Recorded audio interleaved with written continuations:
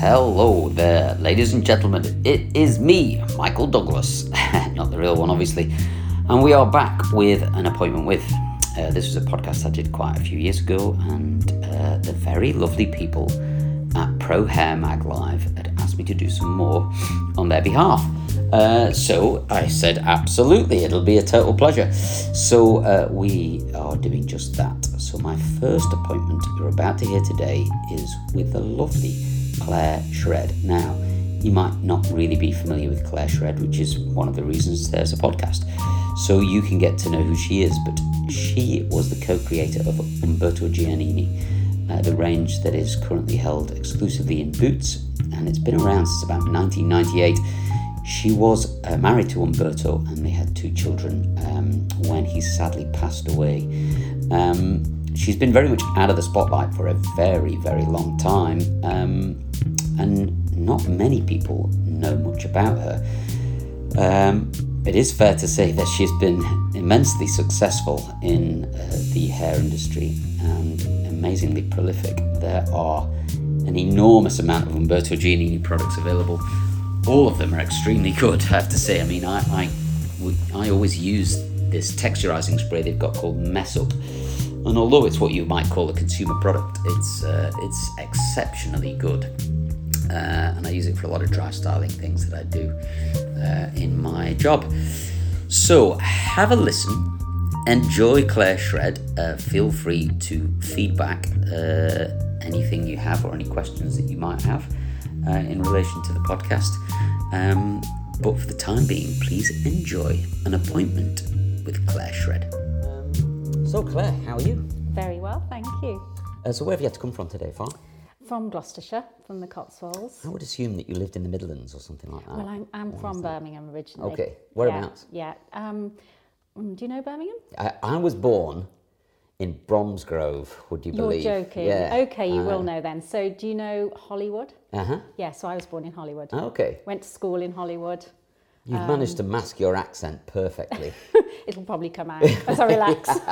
I moved away when I was about 2, and so I never picked up any of the accent. But my dad weirdly went to live back there when I was about 13 or 14, so I used to visit. But it's quite a strong accent, that, Yes, isn't it? it is. The old Brummie one. It is. Yeah. We've got a salon in Bromsgrove, actually. Really? Yes. Yeah. Do you know, I thought so, all our yeah. salons are in the Midlands. So tell me a little bit about your story then. I mean, how did you get involved in hairdressing? Because you started out as an artist. I is that did. right? Yeah. Yes, I did. And I was working as a mural painter, large-scale murals. How large exactly? I mean, Huge. So like the size of buildings? yeah, so lots of work for people like Rank Leisure, who at the time were opening up massive out-of-town sort of shed nightclubs, with lots of UV paint. I'm sure you've been in one or two. Yeah. So yeah, some really large-scale, huge ceiling murals. All right. Did a lot of cloud Wow. ceilings, a lot of sky. Do you paint them on the floor and then put them in the ceiling? Or you are no. literally... You got scaffold up, yeah, Right. and you could spend 4 weeks on a scaffolding team of us. And how old were you when you were doing that? So when I left art college, really, my first commission was at the Barbican Centre. Wow. 22 maybe, something like that, when you leave, aren't you? And it was to do a mural. And of course, I'd done a fine art course, so I was not prepared to do anything that earned money. So I had to look up how to paint a mural. Yeah. But that started me off, really. And I guess I've always had a bit of an entrepreneurial spirit and thought I could make some money doing this. I mean, it's always been historically very difficult to make money with Yes. creative ventures. But you were you were that way inclined, were you? Where Yes. you were thinking in a, what would you say, a corporate conservative way, but with an artistic brain? I'd say I was thinking in a self-employed way. My dad was a builder, so I grew up in a house where my dad took all his calls in the evenings on the phone and ran his own business. So I honestly never considered getting a job. I just always thought I'd do something myself. I thought I'd probably waitress and to be able to afford my studio to paint. I didn't ever plan, and I think it's important not to plan. I think it's important, especially when you're young, just to go for what you do if nobody paid you. Yeah. Because that's what you'll sustain through your life, and that's what you'll become really good at. Yeah. So quite entrepreneurial then. Your dad played quite a big part in that. Very much so, yeah. Yeah, it's interesting that. I mean, when I left school, I just assumed I'd get a job and work forwards.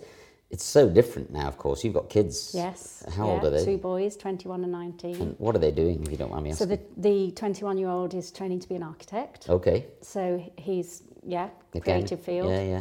And the 19-year-old is a music artist, so he's about to release his own music. Oh, really? Yeah. So both creatives. Yeah. Yeah, I mean, it's an interesting world to enter because it is quite difficult to monetize, I think, creative affairs. When you think about all the musicians that are out there, it's probably a small handful that make all the money. Yes, yeah. But he's feeling pretty good about his work, is he? Yeah, he is. And again, I just think you do what your heart tells you need to do and follow it. Isn't it funny that? I mean, I read an article about this the other day, that actually the things you're interested in choose you, rather than, you don't go, I want to be interested in music. If you're not interested in it, then it's not going to excite you. You're not going to go there. You won't sustain it, because everything is driven by energy. Whatever field you're in, if you can't apply loads of energy, you won't get there. There's an assumption that the energy comes from you to the thing, but actually it's not. I think it's the other way around. That's interesting. The thing chooses you, like art chose you. Yeah. You didn't kind of think, well, I'm going to be this. It's like it was already built into you. And I'm, I guess as I get older, I learn a little bit more about that. Certainly in the hair world, you hear a lot of people on Instagram saying you'll only be a good hairdresser if you're passionate about it. But you can't force passion in anything. Like, it has to be within you already. Yeah. And that's not a choice that you can consciously make, perhaps. No. But how have you ended up in hair? I mean, I realise it's a creative industry as well. Yes. Well, from meeting Umberto. So I met Umberto when he was about to open a salon in the centre of Birmingham.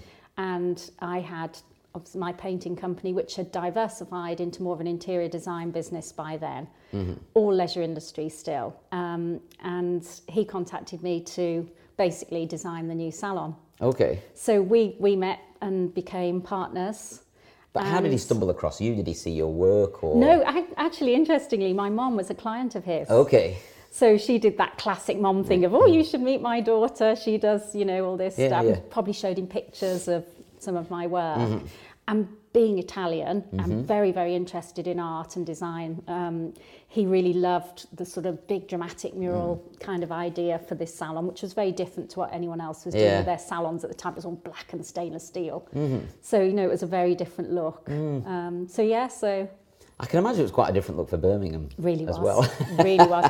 We had everything handmade, so I still am a really big believer in supporting artists. Okay, yeah. So, if you want a piece of furniture, just take a look, see if there's somebody making something near you, rather than, go to the same big retailers. Exactly. Yeah. So we commissioned some really nice pieces for the salon, a huge plaster desk. I remember the reception desk. Do you know, I think was it featured in the Hairdresser's Journal and all that at the time? All of the mags, When was this then, about 1999 or? No, 95, 6 maybe. Okay. Something like that, yeah. Long time ago. Yeah. There was a very kind of set look to the hair salon, largely established by Tony and Guy, I would have thought, around that time. Yes, yeah. But I remember Umberto, I moved to London in about 94, so I started to kind of immerse myself in the hair world, and he was a real big deal. Yes, So what was he like when you met him? So I just such energy level. So before I met Umberto, I was the most motivated person I knew. And then he made me feel like a lazy, literally his energy was incredible. Right. And, as I got to know him, I realised that how fast he ran forward. Sometimes whatever steps he got pulled back, he'd gone far enough forward that it didn't matter. Wow. Really, really, he talking about creativity, choosing you, he couldn't have done anything else. He was always, he'd wake up with ideas for paintings. Really? He was really, really creative and loved people. So I think a big part of hairdressing for him was that interaction. Very big fun character. Yeah. And did you fall in love immediately, or was it a kind of slow burn? He was wearing very dodgy clothes when I first met him, I have to say. A Birmingham Italian, I can well imagine. It was, so it wasn't, it was, I suppose it was really. It was really. Great. And had you considered the hair world as not a creative industry, or you just seen it as somewhere to get your hair done? Absolutely. And even that I didn't, because having naturally curly hair, the last person I wanted to see in my life was a hairdresser. because they'd say, oh, you know, sorry you've got curls. Yeah, let's blow dry Shall it I blow straight it out for for you. you? Yeah. So no, I honestly never went into It hairdressers. is worth mentioning how outrageous this curly hair is, by the way, because it's not like curly. It's got like a lovely texture to it. But you can only do that yourself, right? I mean, Yes. there's very few hairdressers know what to do with curly hair. I had a perm for years. I'll put a picture of the perm up for you to see. Yes. But I mean, I could only do it myself. I wouldn't let anyone else near it. I mean, hairdressers hate curly hair. They Well, that's how really it do. feels anyway. Yeah. Sorry to insult the Yeah, hairdressers. no, out yes, there, sorry. but it does, Sorry, hairdressers. It does feel like that. But Yeah. your hair's bloody lovely. Yeah. And was it like that when you met Umberto? and you Yes, but thought, much longer. Okay. And actually he said to me, oh, thank God, a girlfriend that won't want me to do her hair Yeah. 24/7, which I don't know, maybe that's a hairdresser thing. But yeah, very, very low maintenance. So you two met and fell in love, and then did Yeah. you immerse yourself in his business, or did you grow a No, business not at together? all, because my own business was going really well. I just supported him on a few areas, and especially when he was really wanting to launch his own products. Okay. So that I got involved at that point with the products. I didn't have too much to do with the salons other than, you know, the interior design. Yeah.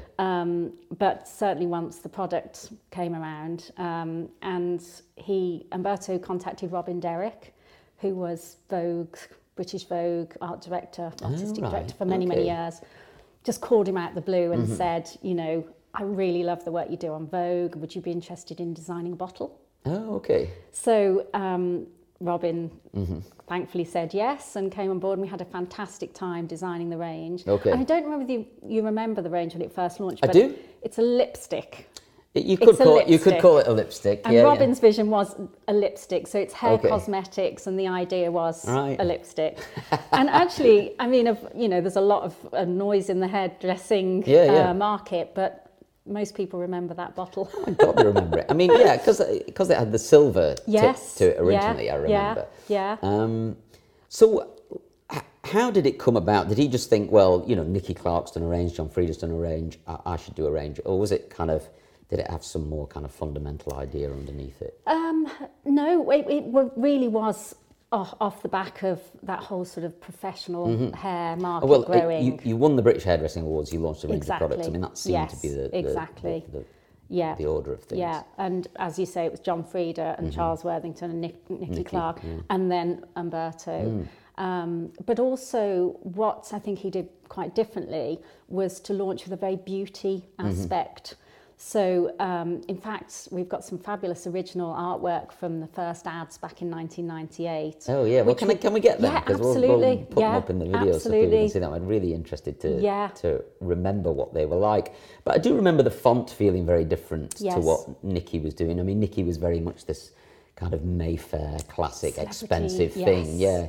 All of a sudden, Umberto felt quite edgy and young. Yes, it was all about real women. So from that very first advert, the hair was completely undone. I'll show it to you, but there was a really lovely little description of the woman and her likes and her passions and how she feels about herself, and that was our advertising campaign. So we set out really to do it quite differently, rather than that, you know, I know everything and I'll make you look amazing. Yeah. It was more about you making you look your best. So, and that's something we still do very much today. It's still very much at the heart of the brand. And was it a difficult thing to get off the ground? I mean, I know lots of hairdressers have tried and failed to get a brand off the ground. Yeah, I mean, extremely. It's hard. It was hard, yeah, was it? It is extremely difficult because to go mass, you know, I think to go niche, if you can afford to launch, of course, or if you take a backer on board. But even that's, you know, it's a lot to navigate. Yeah. And were you funded by venture capitalists or anything like that? No. You just did it all yourself? No, actually, originally the brand was launched in partnership with a manufacturer. Oh, okay. So that's how we actually got it off the ground. Yeah. And then the manufacturer disappeared at that point in the day, or you just managed to acquire control? Yeah, basically, all part of, you know, Umberto's early death, tragically. I think then really what happened was, of course, it's a whole product range with somebody's name on the bottle that's not there. It was incredible to think how the brand has survived. I mean, we can talk a bit about that. But at what point did he become ill and then pass away? What year was that? Well, we actually, I was pregnant with our second child, and the illness was about 18 months, and he died at the age of 33. Wow. So it was, pretty awful. A massive shock, presumably, like it came the out worst, absolutely. nowhere. Yeah, he'd been travelling, actually, he was artistic director for Schwarzkopf at the time, and he'd been travelling and came back from travelling not feeling well, and it sort of roller coasted from there, actually, and sort of every step didn't get the right answer, and we had obviously our very young children, so you were pregnant with the second with the one. second, yes, when Umberto was going through chemotherapy and everything. Wow. Okay.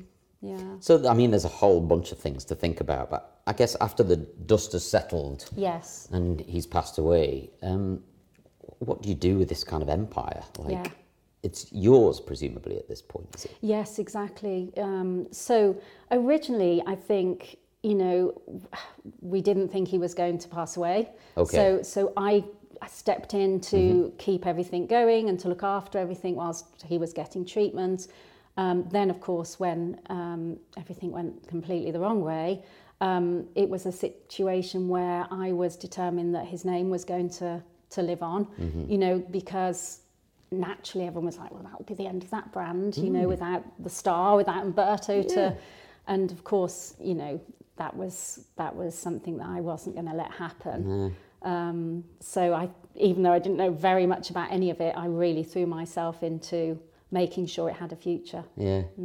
It's an amazing legacy to keep alive. I mean, I think that was the general thought, is that how is this going to survive without a figurehead? Yeah. But I mean, that's a great tribute to you and what you did around that time. Yeah. Well, I think creativity saved it, if Okay. I'm honest, because it's a very beautiful name, Umberto Giannini.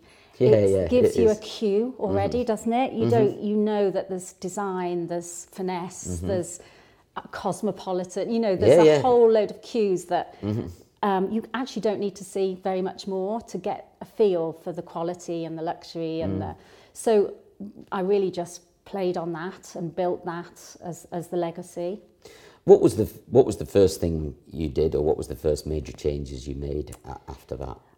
Well, there was a You'd lot. have to make a lot of noise around it, I Yes. presume, quite quickly. Yes, yeah. I think focusing on curl, because that was one area of hairdressing I understood. Yeah, great. Focusing on the non-hairdressing aspect of it. So I did this much more by luck than judgment, but was to say, okay, wouldn't it be great if there was a product that did, rather than what's the market doing, what's salon hair care doing, what are the hairdresser's skills and what do they need? Because in my experience, actually, what a woman does with their hair at home is so different to what is done in the salon. Totally agree, You need completely different products. You need shortcuts. You need products that will do what the hairdresser does without a product. So actually that allowed new products, which I think are really what set the course for the legacy, is to keep great new products coming out. Okay. Yeah. And the foundation of those were in your curly hair, Yes, presumably. very much so. Umberto had already designed a product for my hair, Okay. which is still our best-selling product. Really? Yeah, to this day. And what's it called? It's called Curl Jelly, and it's a scrunching jelly. So there was nothing, I never ever dried my hair with a hairdryer or anything. No, well, Just wanted why to would you, right? leave it I to mean, air dry. yeah. I mean, it amazes me that air drying has become like this trend when anyone with textured hair It's been doing it has been doing for it years, forever. right? Yeah. But there was nothing that you could scrunch into your hair that would give you some gloss and some form to your curls, and you could just leave it and go. Yeah. So that was what Umberto came up with for me, and that's And that like became the say, foundation, still, I guess, of the brand going Yeah. forward. So, how many curly products have you got in? Oh gosh, in the you're range? testing me now. We've Yeah, got well, quite just- a lot actually, and How many so products in the loyal. range overall? It's around 70. Wow, Yeah, really? Yeah, there's around 70. We cover pretty much every hair type Yeah. now. Yeah.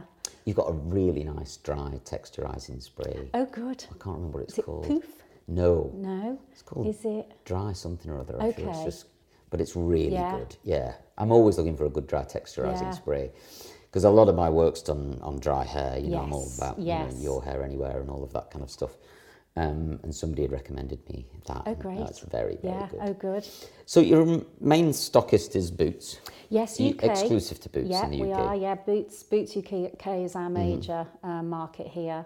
We're also in Waitrose, Oh, are you? Ocado, yeah, okay. Urban Outfitters, Blimey. which is really nice business for us. I think one of the most interesting things I saw was I went to New York about 15 years ago on a job, and I saw that John Frieda was in Tower Records. And I thought, bloody hell, if you're stocking shampoo in a record store, that's one hell of a distribution network.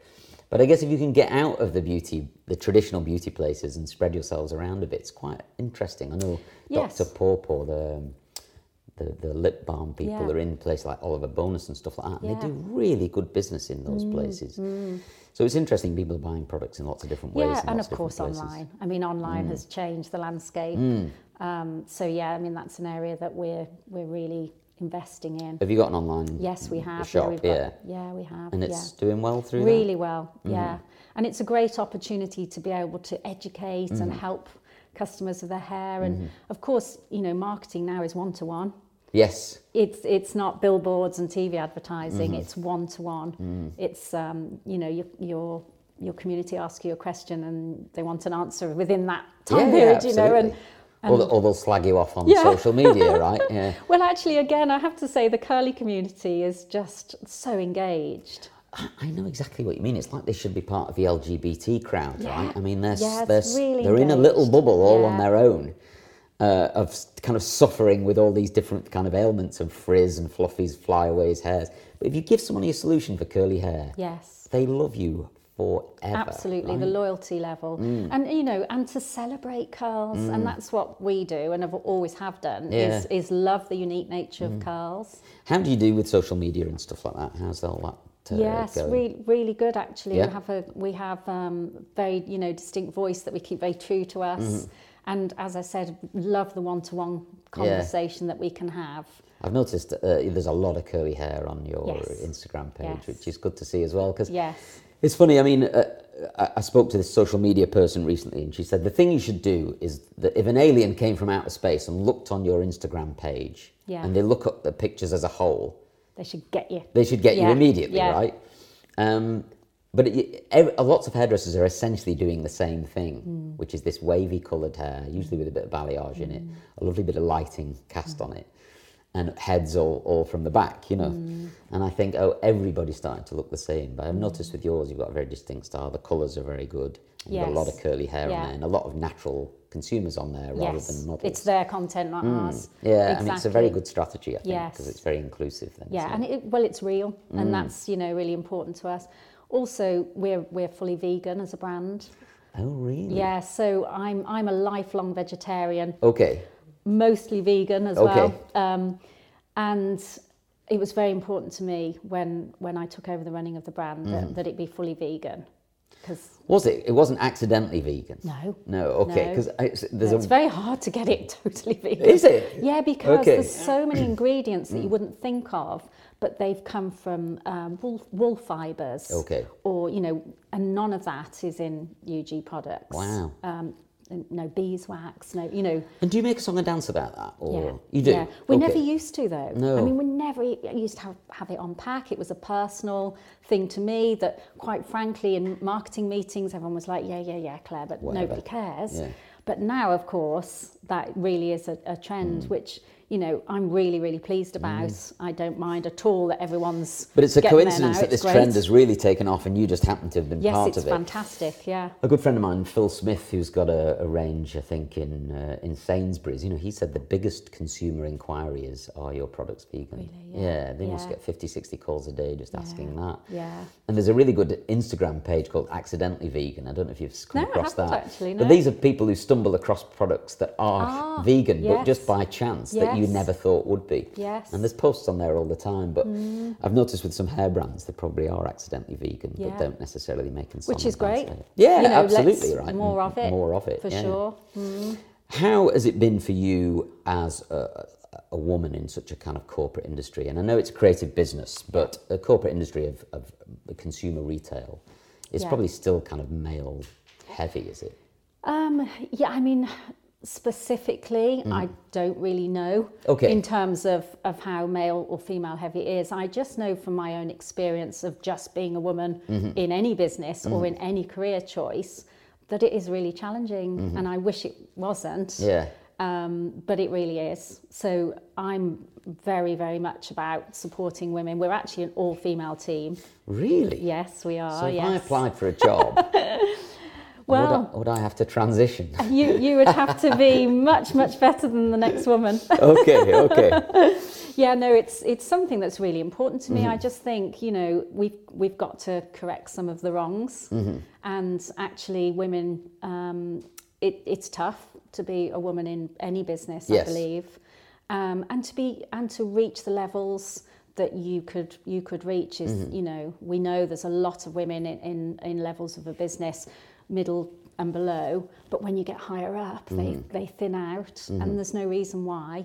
I think probably the beauty industry is a lot better than most. It's an incredibly inclusive industry, Yeah, I think, yeah. the beauty industry. But that Yeah. specifically going into consumer retail, it's like you slightly, although it's still part of beauty, I guess you slightly leave that behind to a certain extent. Because I mean, certainly when I started hairdressing in 1988, I was a 15-year-old boy with 13 women in this salon. I was terrified, Yeah. and excited, as you can imagine.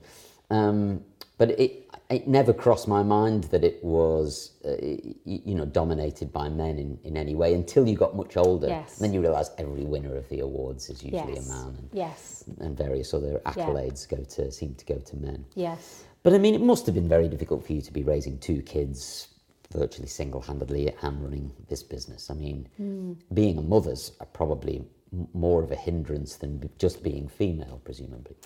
Well, I guess it depends on your view. I mean, it's by far the best job in the world. Being a mum. Oh yeah, Yeah. absolutely. Being a dad comes a close second. Yeah, and the privilege of being entrepreneurial and running your own business is that you can juggle, and incredibly stressful to juggle. But I would not do it any other way. And you have to make choices, career choices, don't you? And compromises. We had a really nice business in the US, for instance, but actually managing that business just didn't fit with family life because they come online at 5 o'clock in the day, and that's when your kids, you need to pick your kids up and do all of those things. So we made some tough choices around how the business would progress. Yeah. But I wouldn't change any of it. No, well, good. I mean, it's interesting. Somebody once said to me, you pay a price for every decision you make and every decision you don't make, but you won't not pay a price, and it's interesting that you say that, as you would have paid the price for staying in America, presumably, which might have been a detriment to your family. Yeah. Or you pay a price of not being in America, which might be detriment to the business, but your family flourishes because of it. Yeah. I think but they're your difficult decisions, aren't they? But I think if you make decisions that are true to you, they are only ever positive. Even if they're difficult, they are only ever positive. So what's the future for Claire then? So it's a really exciting time for Umberto Giannini because of all the things we've talked about, really. Curl becoming so popular now. It's celebrated, so many women letting their curly hair show, letting it free. Well, there's a great sense of freedom about hair now, isn't there? Because I know you described earlier about in the 90s, it was like hair was really precise. Every strand of hair was doing the same thing, if you had any little bits and pieces or frizzes or flyaways, it was really seen as well, you're a terrible hairdresser if you can't get that up. Where now it's the polar opposite of that, it's hair's free to move around, a bit of fluff or a bit of flyaways or even static seen as a good thing, but you're well ahead of the curve, pardon the pun, that was terrible, with all of that. But so you're tapping into that in a big way. Absolutely, and it's growing all of the time, and the biggest buzz you get when you make products is letters and messages from people that have found your products and I just it's changed my life because now I just do this and my hair's amazing and I'm really happy with it. So that's really we see us just keeping going and taking that internationally as well. And we launched Natural Colour earlier this year. Oh, right. And again, sounds like I just model everything on my own needs. But that was something because I've been colouring my hair a long time and really didn't want to use all the harsh chemicals. and my scalp was starting to react. So although the colour was beautiful, it, you know. Yes, so it came at a price. Yeah, I had to find something that I could use that didn't irritate the scalp. So actually we ended up formulating our own hair colour, which it's called Flowerology, and it's 95% natural. Wow. And it's, it's really... Long-lasting, Permanent. 100% covers grey. Wow. I'm wearing it here. Yeah. And believe me, there's a lot of grey in there. And that's, gosh, the letters we've had from people. Really? Yeah. Because for women, colouring your hair so regularly, you're very conscious of how much, you know, all of us are now, I think, with our skincare and everything, aren't we? Just conscious of actually how many chemicals are we using. Yes. And, you know, not all chemicals are bad at all. Well, the interesting, somebody said to me recently that everything is chemical, like everything. Yeah. Broccoli is chemical. And the most like powerful poisons in the world are natural. Yes. So, you know, it's, you know, I'm definitely not saying, you know, unless it's natural, it's not good. Absolutely not. But if you are somebody who has, you know, felt the irritation of something, then you should give it a go, change. And where can you get it? Boots. Okay. Boots.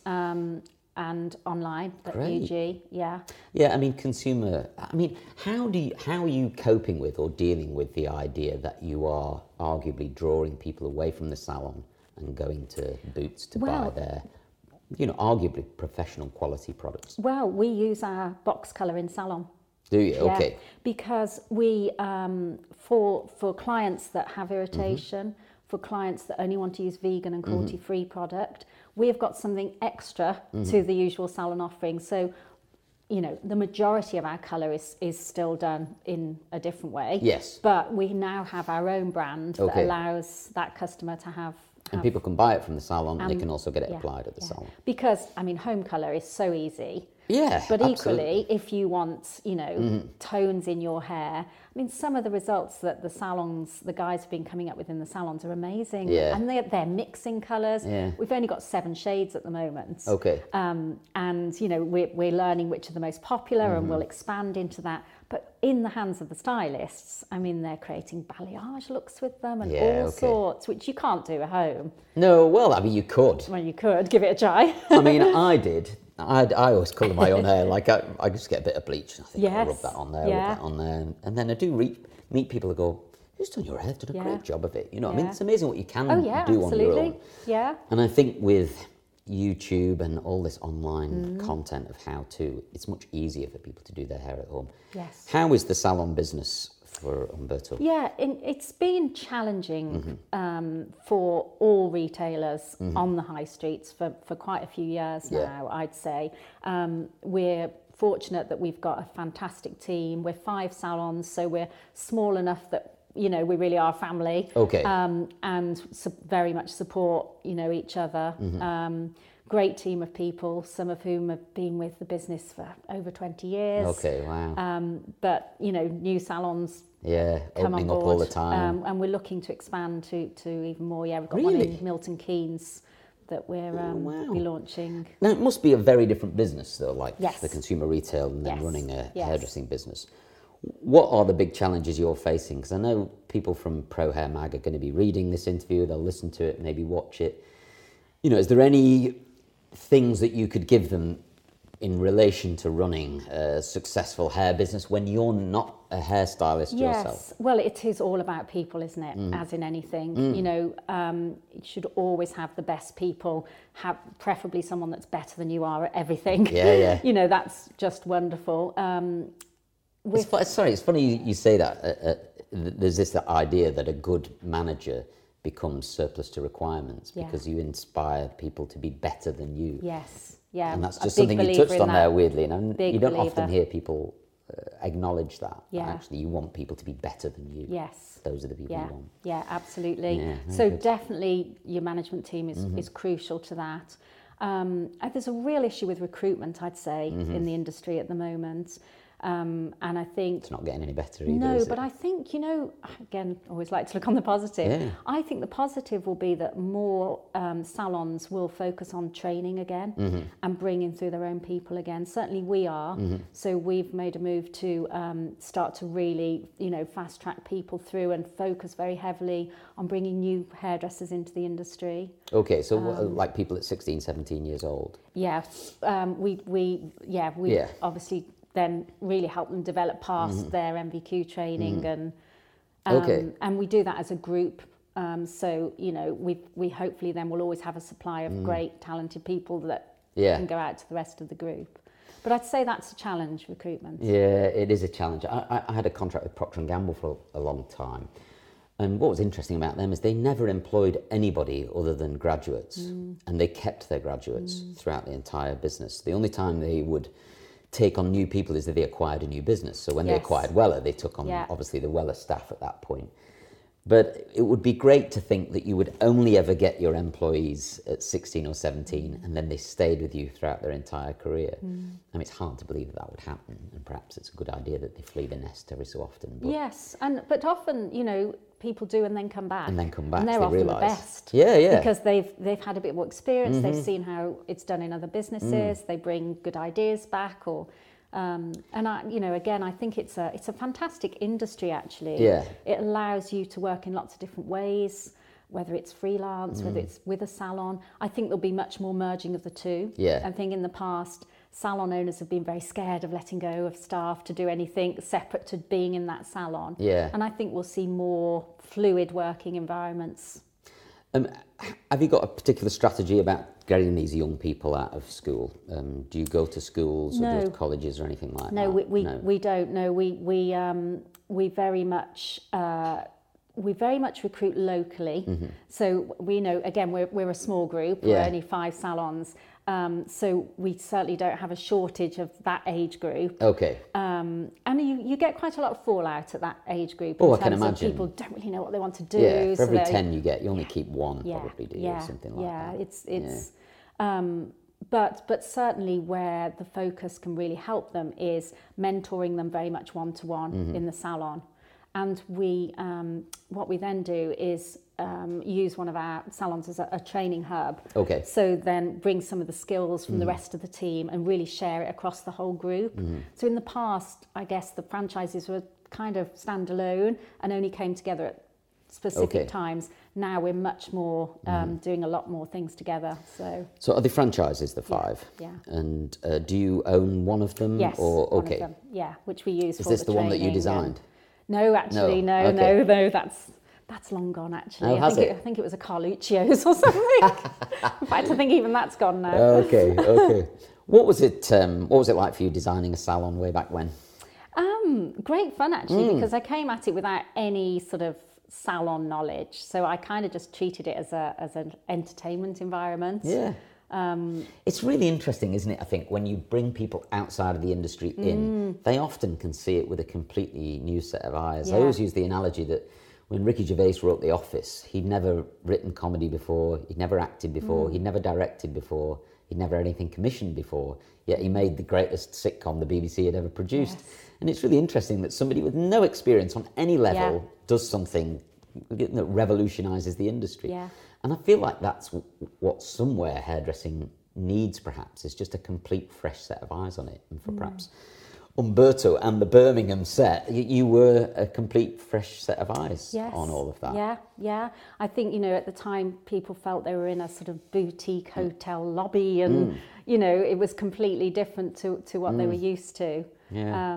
And I'd say we still do that in salons. So our Birmingham salon now is not even in a sort of retail unit. Yeah. It's in a beautiful old Victorian building in several rooms. So it's more like an atelier.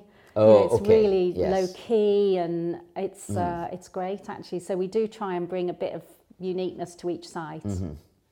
And have you got any ambitions left to fulfil, Claire? Gosh, so many. I mean, how old are you? Can you tell me, or do you not want to tell me? I can, I'm 52. 52? Blimey, O'Reilly. You sure about that? Thank you, flattery. I've got so many. When would you like to retire? I don't think I would ever retire. No, there's too many projects in too many areas.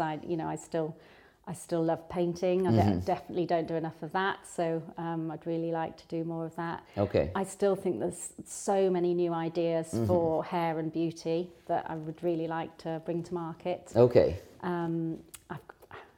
It's so much. When I was at school, I thought I'd join Greenpeace. That was my ambition. Go and work for Greenpeace. Well, so I might still end up doing that. Isn't it funny raising kids? Because you think, they think they know what they want.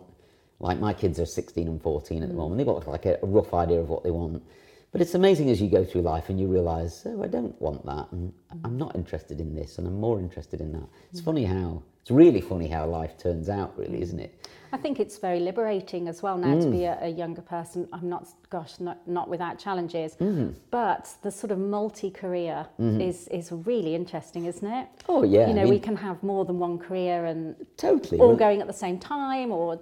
You know, I think there's a lot more scope to write your own story with your career now. And the idea that if you're leaving school at the moment, that the job you will end up doing probably doesn't even exist yet, you know, is a really interesting concept. The idea that my hairdressing career would have brought me to do the things I've ended up doing, you know, would have been unheard of, really. Absolutely. I wouldn't have believed any of that. Yeah. How would you best describe yourself? You know, if you were on a dating app, Gosh. how would you best describe yourself? Oh gosh, that is too difficult. My kids would say I'm a crazy hippie most of the time. Okay, yeah, great. Which, I have tendencies towards, I must admit. I would hope that, I can't answer the dating app one, but I would hope that people describing me might say that I am always positive and energetic and caring, I hope, because I think I would like to think that everybody I work with and the salons know that, you know, they can always speak to me. I'll always help with anything I can. Okay. And that's something that's really important to me, that, you know, I think we can do business in a really kind and caring way at every single level. Yeah, I agree with that. It doesn't need to be brutal, does it? No, or ruthless, you know, all of those attributes that we're led to believe being a business person is. I mean, I've shied away from ever calling myself a business person. Okay, well, I guess that's what I was asking, really, is would you describe yourself as an entrepreneur? Would you still describe yourself as an artist? I would still describe myself as an artist. Yeah. That definitely. Yeah. Because I think artists see the beauty in everything, everywhere, and make something unique out of that. And that's certainly something that, you know, we always try and do with the business as well as life, really. It's very interesting, isn't it, if you analyse the word art. Like, I often get my kids will say, what is art exactly, you know? And it's virtually everything, isn't it? I mean, it's everything you sit on, it's everything you hold in your hand, it's everything you walk over. I'm pretty snobby about art in the sense that I think for something to be art, it's probably 90% thinking and 10% doing. Yeah, okay. Design and craft is something different, but artistry, I think, is so much, you know, you must know yourself, if you're creating something, you do most of that creation in your own mind. Oh, absolutely, yes. It's your craft that does the actual delivery, isn't it? Yeah. And have you ever created anything perfect? No. Gosh, no. It's really funny, that, isn't it? Yeah. And actually, I'm notorious in the business that I'm very involved with the new product development, and I'm absolutely notorious for, just as we're about to launch, saying, it's all wrong, I don't like it, it's not going to, you know, and everyone has to go, you always do this, you always do this. Because I think, you know, you should be your worst critic, shouldn't you? In a healthy way. You should always challenge yourself. I could have done that bit better. Yeah. The moment you say, oh, we've got a formula, just keep repeating the formula, that's when your business will go down. Yeah. Yeah. I bet they're all waiting for you, basically, to go, oh, I hate it. If you don't do that, they'd be really worried. Yes, right? Yeah. Exactly. Yeah. Great. And do you think it's been a help or a hindrance not being a hairdresser in what you're doing? I'm sure it's probably been both. Okay. I think not necessarily not being a hairdresser, but maybe not having any sort of formal business training. Yeah. I mean, you know, I've never had a job, actually. I've always been self-employed and created my own business. And I think there's definitely merit in having some good grounding. Actually, I say that, but when I knew I was going to set up my painting business and design business. And how old were you then, about? 22. 22, okay. Well, 21 when you leave art college. And I did a typing course and I did a bookkeeping course at night school. Great, okay. And I set up my business on what used to be called the, I think it's Enterprise Allowance Okay, scheme. I remember. £80 a fortnight you got, didn't you, to do your own thing, which was fantastic at the time. So I set up on that. And I tried to teach myself a lot about, you know, just the basics of a business and kept that kind of market store mentality of, you know, I was always very, very respectful of the money aspect. I think that came from having, my dad as self-employed. Yeah, it's hugely important, that, isn't it? And a lot is. of people don't get that. They think they can just produce creative things and money will flow in, but it doesn't, does it? People are sold a lot of romance, aren't they, around success now. And also a lot of, if you're not successful by this age, that's it, you should move on, which is horribly harmful. And the art's actually one of the best industries for that because, you can be just as successful in your 60s and 70s as in your 20s and 30s. It's not as ageist an industry, I think, as some of them. So yeah, it's I've forgotten what I was talking about. Well, I think we were just talking about whether it was a help or a hindrance. Oh yes, yeah. And I think definitely a help in terms of, as you described, fresh eyes, and bringing, training from, say, the fine art field into the beauty and fashion field was a really interesting mix. I mean, they dovetail very nicely, don't they? They're both arts in many ways. Yeah. If somebody's watching this on the Pro Hair Live, if somebody's watching this on the Pro Hair website, is there any hints and tips for people that wanted to launch their own product range, let's say? What would be a thing that they could step into? Well, the most important thing was really, really make sure you have got a USP. Okay. What is it that you are doing? And I think that's not just in launching a product, it's in anything, isn't it? How are you going to stand out? And it's got to be real, it can't be manufactured, your standout persona. Yeah. And I would say that everybody does have something unique about them. And it's quite difficult sometimes to find exactly what that is. And sometimes it's probably something about you might not even like. Yeah. God, that's really good. Yeah. Yeah, it is interesting, isn't it? It's the bit you're ignoring about yourself. Yeah. I mean, I'd tried to launch a range maybe 10 years ago, and it had been, Boots, I think, had agreed to stock it and one thing or another. But I didn't know what it was. That was the funny thing. I kept thinking, I don't actually know what I'm launching. It's just shampoo and conditioner. And that's not enough to sustain a business. So I let it go in the end. And it was interesting because one of the questions I used to get asked a lot is, who is Michael Douglas? What does Michael Douglas stand for? Well, it goes back to your Instagram analogy, doesn't it? Yeah. That, if you can't get it from looking, and it's the same, if I can't describe you to somebody in one short sentence... But often it's trying to describe yourself in that sentence, isn't it? And it's, I mean, I've worked it out, but it's taken me 40 years to work it out.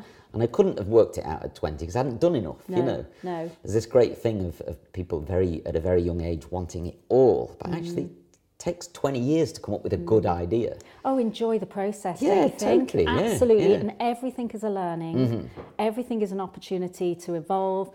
Don't be afraid to make changes. I think the moment you dig your heels in and try and force something through is where it gets a little dangerous. You need to be really open to, and not flip-flopping around, but be really open to new learnings, I think. So you must still think about Umberto a lot now, and you must see him in your kids and absolutely, and still in your life as well. Yeah. What do you think he would think about what you've done with his business? Gosh, that's an interesting question. What you've done with your business, Well, I think that's such an interesting question. I think he'd be pretty proud of you. I think he would be between two places. I think he would be, wow, fantastic, and I think he would be, why did you do all that? Honestly, because I think he would have seen all the challenges and the difficulties. But ultimately, for the kids particularly, I'm very proud that his name and his legacy has been so great that it still communicates with women. Yeah. And, hopefully still will. Yeah. And you should feel pretty proud of yourself, I would have thought, for what you've managed to achieve there. Yeah, I guess I do. I'm starting to, probably. Yeah, well, you should do. Yeah. Because there's 50 ways where it could have all gone wrong and to pot, and there's probably only 2 ways where it works out successfully. So the odds were stacked against you. So you should be extremely proud of yourself, really. Yeah, I guess when you're in the middle of something, you just, throw yourself at it and make sure you do your best. And I guess as I've got older and I'm looking back, there are moments I think, how did I actually do that? I'm not too sure. Yeah. But sometimes, not knowing what you're doing means that you really do apply yourself a lot more. Yeah. to get through it. And actually a little bit of ignorance is helpful It sometimes. can be hugely helpful. Because if you saw the Yeah. size of the mountain, you might not Yeah. try. I was very, very fortunate with my parents as well, I think. I'm very, very fabulous mom who was, nothing but supportive, and you can do this and you can do it all my life. Very big personality, fantastic personality. And I do think that's so, so precious if you're lucky enough to have the right people in your life. Your family support, I think, is incredible. And I hope that will be my biggest legacy with my kids, that they always felt, anything was possible, and that, that they should aim for whatever really, really makes them happy, because I think that's so important, and not in a ideological way. Totally. Yeah. In a, because you can't all be everything. Nope. We can't all just pick something and aim for it. But really understanding what you should do in life, I think, such a valuable thing to discover. Well, the idea is you just pick something and aim at it. I mean, you might not get there, but at least aim at something. Yes. The idea. And so that many doors open once you just do. We can be frightened into our shells in this age of social media, where we do so much planning that we never actually open the door and go out and do it. Yeah. And I think that's, because you will make mistakes, but you've made a step forward. Yeah. So just keep going. Very, very important, I think. Yeah. It's been extremely nice to have met you, Claire. You too. Thank you very much You for too. doing this interview, because I'm sure the readers of Pro Hair Mag will love it as much as I've loved it. It's amazing that you've kept yourself so quiet all these years, running such a successful business. Yes, on purpose. Is it? Okay, well, this is your first outing. It really is, Yeah, yes. No, and it's been great talking to you. Oh, well, very good. good. Thanks Thank ever so you. much, Thank you. Charlotte. Thank you very much.